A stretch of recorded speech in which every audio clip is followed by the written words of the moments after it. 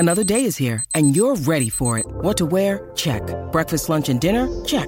Planning for what's next and how to save for it? That's where Bank of America can help.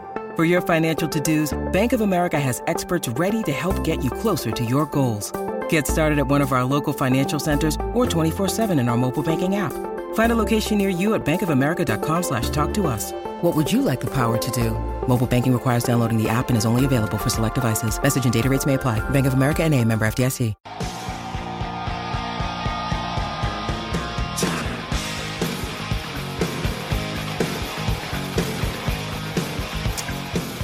Thursday night, yeah, baby, in Wellington. Looking forward to seeing the Gunners. Looking forward to see Guns N' Roses. My Life Band.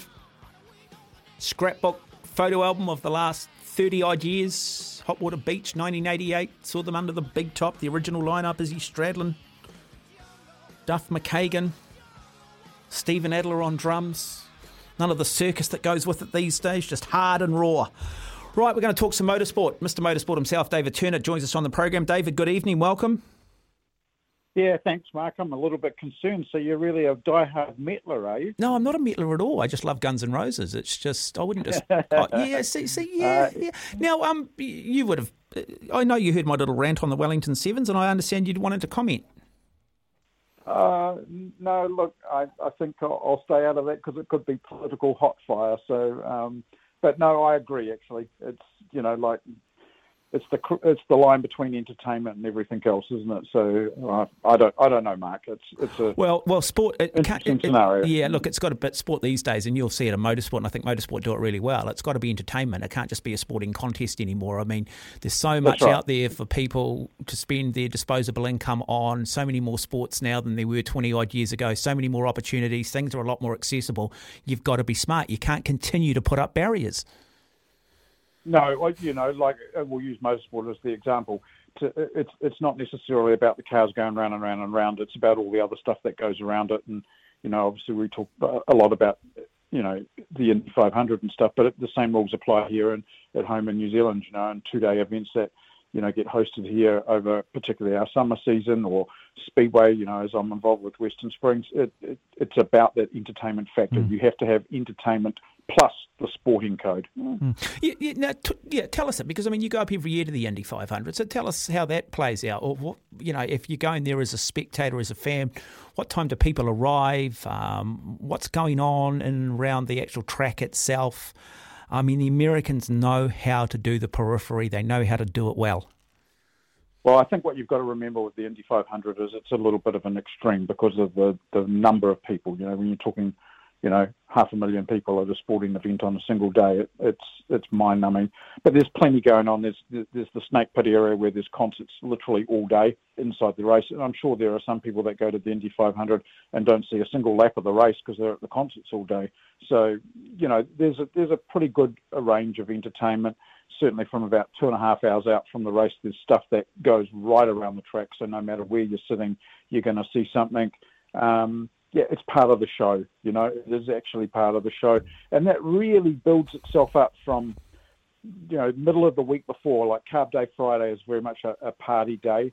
And you go there, IndyCar are actually only on the circuit for an hour and a half, and yet it's a whole day event. So there's all this other stuff going on, if you like. And then Saturday there's the parade downtown. It's the second largest parade in the US outside of Macy's Thanksgiving Parade. But it's entertainment dollar. That's what it's all about. But I'd imagine with inside the actual arena, Speedway. Yeah, the Speedway, that there are concession stands. There's alcohol being served. That and I'd imagine there's probably always the odd person that's going to go and maybe get a little bit obliterated. And I imagine they take a pretty tough stance on that. But it goes on year in, year out. Yeah, well, Indianapolis is a fairly, we'll call it fairly straight state, the state of Indiana. But yeah, Friday on Carb Day, you get quite a few intoxicated people. There's absolutely no doubt about it. It is very much a party day, and don't forget it's early spring there, so the temperatures are getting up, so the alcohol hits the spot pretty quickly. But people are pretty respectful of it as well. But this really strange thing, and I've commented on it lots and lots of times, and it's strange that we're even having this conversation tonight, but Friday you go to carb day and you kind of, to put it really crudely, you get hammered that day if you like. Yep. But then on Sunday you come back for the race and you don't get hammered because you're busy watching the race.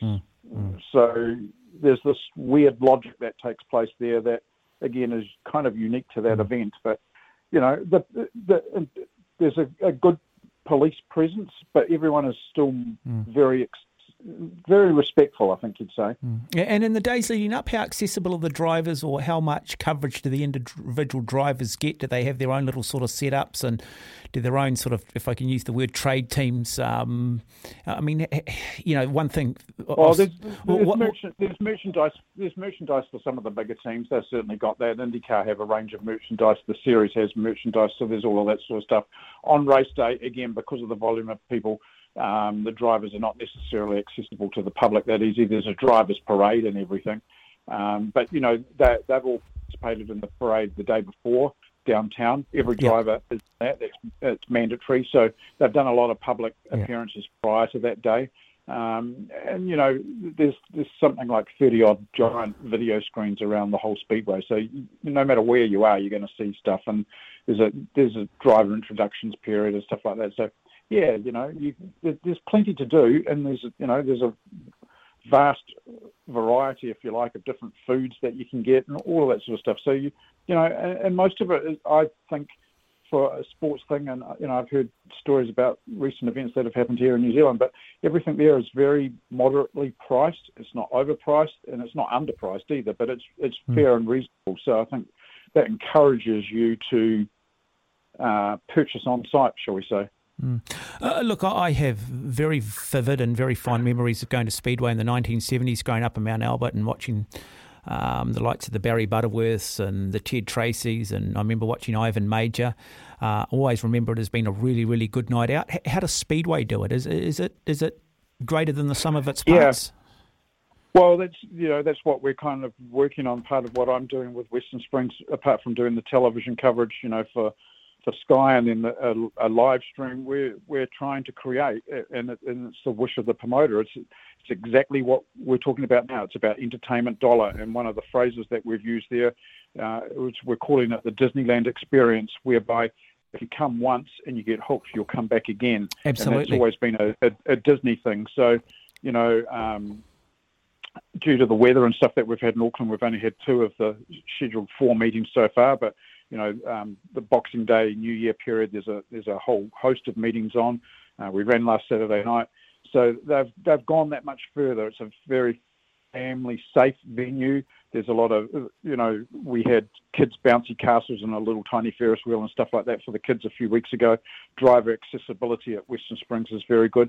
It's got the largest monster vision screen in the country currently for streaming our live stream. So no matter where you're sitting in the crowd, you're going to get that.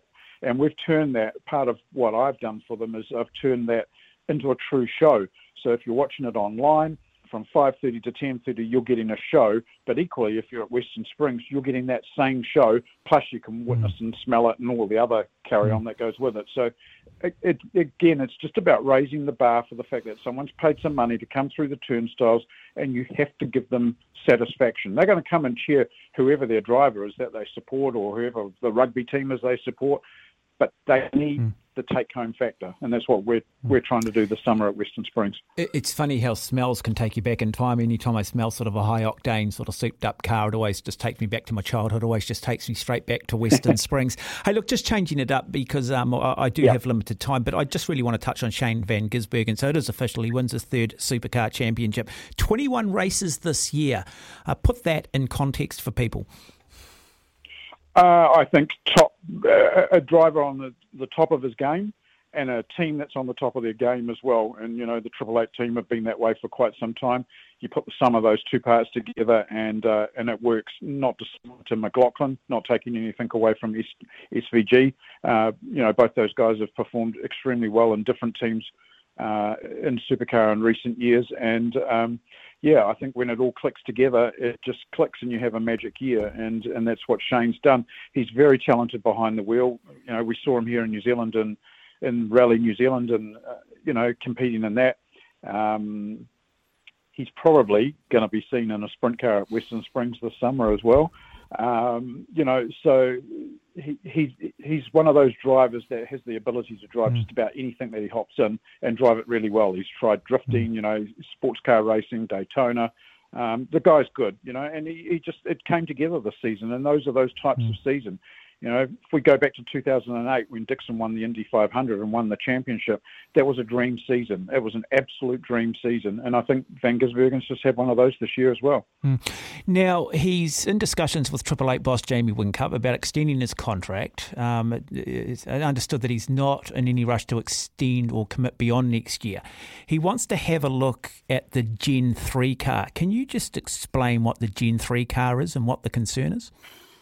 Well, basically, Supercar are doing an evolution, a bit like what we've seen in Formula One this year with new rules and whatnot. So the Gen 3 is their next version of car. So it's essentially, whether it be, as it will be from next year, a Chevy or a Mustang, in many ways it's the same car underneath the shell. And then the silhouette on top is what gives it the brand difference.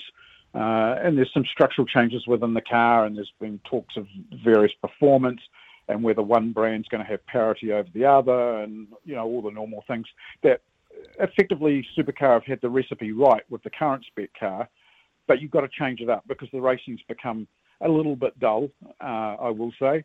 So by introducing a new car, you introduce a whole bunch of new engineering that currently isn't taking place, that can take place within the rules.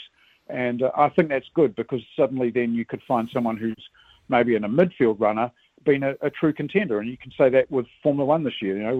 We saw Haas score points, and yet if we'd had that conversation a year ago, I would have said absolutely no way in heck, Mark, will they score points. So it's good, and I think Van Gisbergen's just playing his cards to see how on top of the game, Triple Eight are. But then you've also got to think, okay, well, where would his other options be? And I really don't know where there would be any. So it's that time of the year where drivers sign contracts and talk about what the team can do for them. The team talk about what they can do for the driver, and then ultimately they agree, but they just take a while to do it, and it's just part of the game. And obviously the value of the contract gets played out in that process as well. So the Generation 3 cars, the innovations, the evolutions, is that about aligning, though, with what they do in the consumer market in terms of the innovations they bring? Like we see with a lot of Porsche and Ferrari, it's like a lot of it's, yes, it's Formula One, but a lot of that technology then sort of moves into the commercial side of their business. Yeah, it's a little bit. They're wanting the cars to look a little bit more like what you and me could go and buy on a Monday in the showroom. It's that same thing of the old adage that was around, win on Sunday, buy on Monday. And they're trying to bring back a little bit of that. I don't think that the current spec car was that far off what a showroom vehicle looked like, but they want to retain some of that. So naturally, that's going to play with the aerodynamics and handling and everything else. But it's good. You've got to mix the rules up every now and then, and it keeps the teams that are doing really well, keeps them honest, and the teams that are maybe midfield runners, it gives them a decent chance. And I think that's the way it should be. Okay, David, just before I do let you go, so what's happening at Western Springs? When's the next major speedway event that people can go along to? Boxing Day is the first of the midget internationals. 3 Americans coming down here at this stage, maybe a fourth. And if the fourth one does get here, he is real hot property. But the 3 that are coming are great. There's a female driver, Taylor Rumor, who I actually interviewed a few weeks ago, and she's the real deal. Justin Grant, very highly rated midget driver, and Ethan Mitchell. These 3 that are coming, they're all going to be in very well-equipped cars. If we get the fourth one, which hasn't been announced, but the rumour mill is very, very strong, Western Springs is going to have the best lineup of American drivers it's probably had in quite a few years, forgetting the COVID issues. I'm saying in quite a few years. These are really good drivers. So Boxing Day, the 1st of January, there's some great meetings on. Just check the Western Springs website out. You find all that information. But they are going to be rocket ship nights and a great way to spend certainly Boxing Day. Eat on eat on Christmas Day and rest it off on the next day. Well, I think I'm doing a show on Boxing Day, so we'll have to line up perhaps a couple of guests for that day then, David. Hey, look, lovely to have you on the program as always, mate. Do appreciate you taking the time and joining us and bringing your expertise. No sweat, and I know that you're tight for time, but I'd just like to say, absolutely well done for Marcus Armstrong joining the Ganassi team. We'll talk more about it in the future. I've got all sorts of info coming to me on that. So we'll do something next week on it, David. Yep, no problem at all, Mark. Excellent. Thank you. 11 minutes away from 9. You're listening to SENZ. Telephone numbers 0800 150 811 is the text. 0800 150 811 is the number. You can text us here on 8833.